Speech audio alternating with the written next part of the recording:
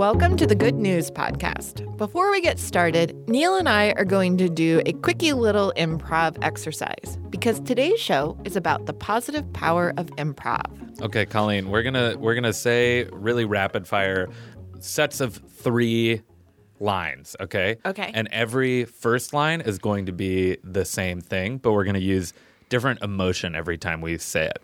Okay? I'm already lost. Great. So the line that we're gonna say is great party last night. Okay. And then you're gonna react, but we're gonna have a different emotion every time we say it. Okay. Okay? Yeah. I'll start. Okay. Great party last night. Yeah. I lost my shoes. I barfed in some shoes. Maybe those were mine. Great. Now you say it to me. Great party last night? I think so. I don't remember it. Really? Yeah. Oh, no. You jumped in the pool. Hey, great party last night. Yeah, it was so stellar. I was basically on the varsity party team the entire time. Whoa, dude, you made varsity party team? Yeah, like I always do. Every party you make varsity? I make varsity party team. I make varsity party team every party. Hey, great work. Great yeah, improv. That was fun. You did great, Colleen. Thanks. And as you said at the top of the show, today we're talking about how improv is a lot more than just like a vessel for comedy. It teaches people communication, empathy, and social skills. You know, all the stuff you need to survive out in the wild world. I totally agree. But first, let's share some bad things that aren't going to happen today. Writing in cursive is no longer mandatory in schools. And despite their knowing glances, no one on the bus was able to read your thoughts today. Today. Tomorrow? Maybe tomorrow. Great. Now we've shared some of the bad things that aren't going to happen today. Let's get down to that improv business. Show Up Girls teaches girls confidence, resilience, and interpersonal skills using improvisation and the research behind improvisation.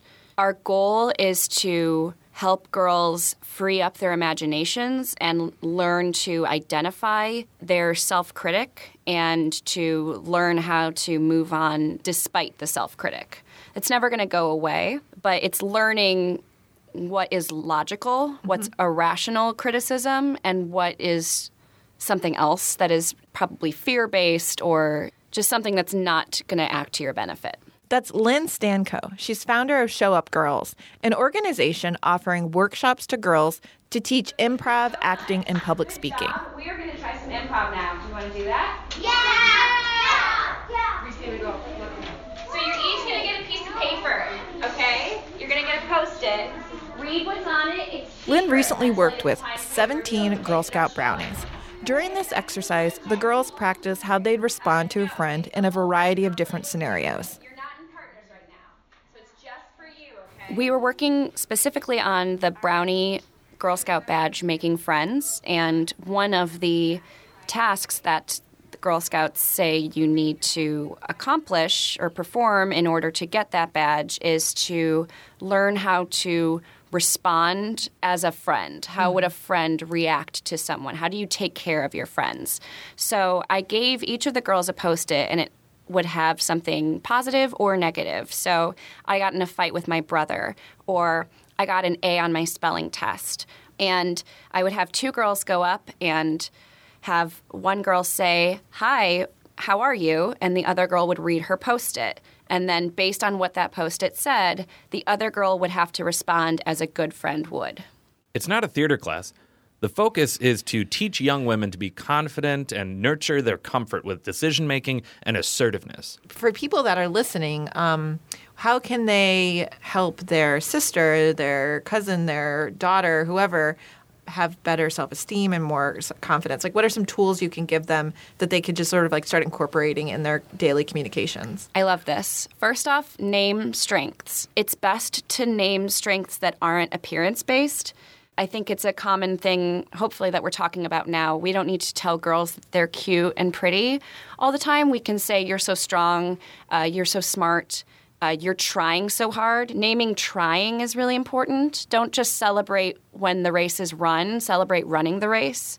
Good job making that mistake and learning from it and trying again, that's a huge thing. I love that one. That one's my favorite. I was 30 before I figured that one out. It's so hard to try again. And I do this exercise with girls spanning all ages where they're called acceptance speeches. So they can, hold up an imaginary award of their choosing, Oscar, Grammy, whatever, and they're accepting something. And it can either be a mistake they made or a failure they had where they take full responsibility for it and say how they're going to learn from that in the future and try again. Or they can accept a victory that was all their own and take full credit, which is also hard for women. Another thing that we all should be doing more is sharing shame. So a lot of my research comes from Brené Brown's work on shame. And she has this idea of when you're feeling ashamed of something, that's the thing that you're least likely to share. And you feel like you're alone, and it just turns into this monster the more you let it fester in secrecy and shadow. So instead, if you tell someone about it and you have this rational being say, that's not that bad, or yeah, that sucks, but you'll move on, or the best feeling, oh my God, that's happened to me, and it feels awful, you immediately feel better.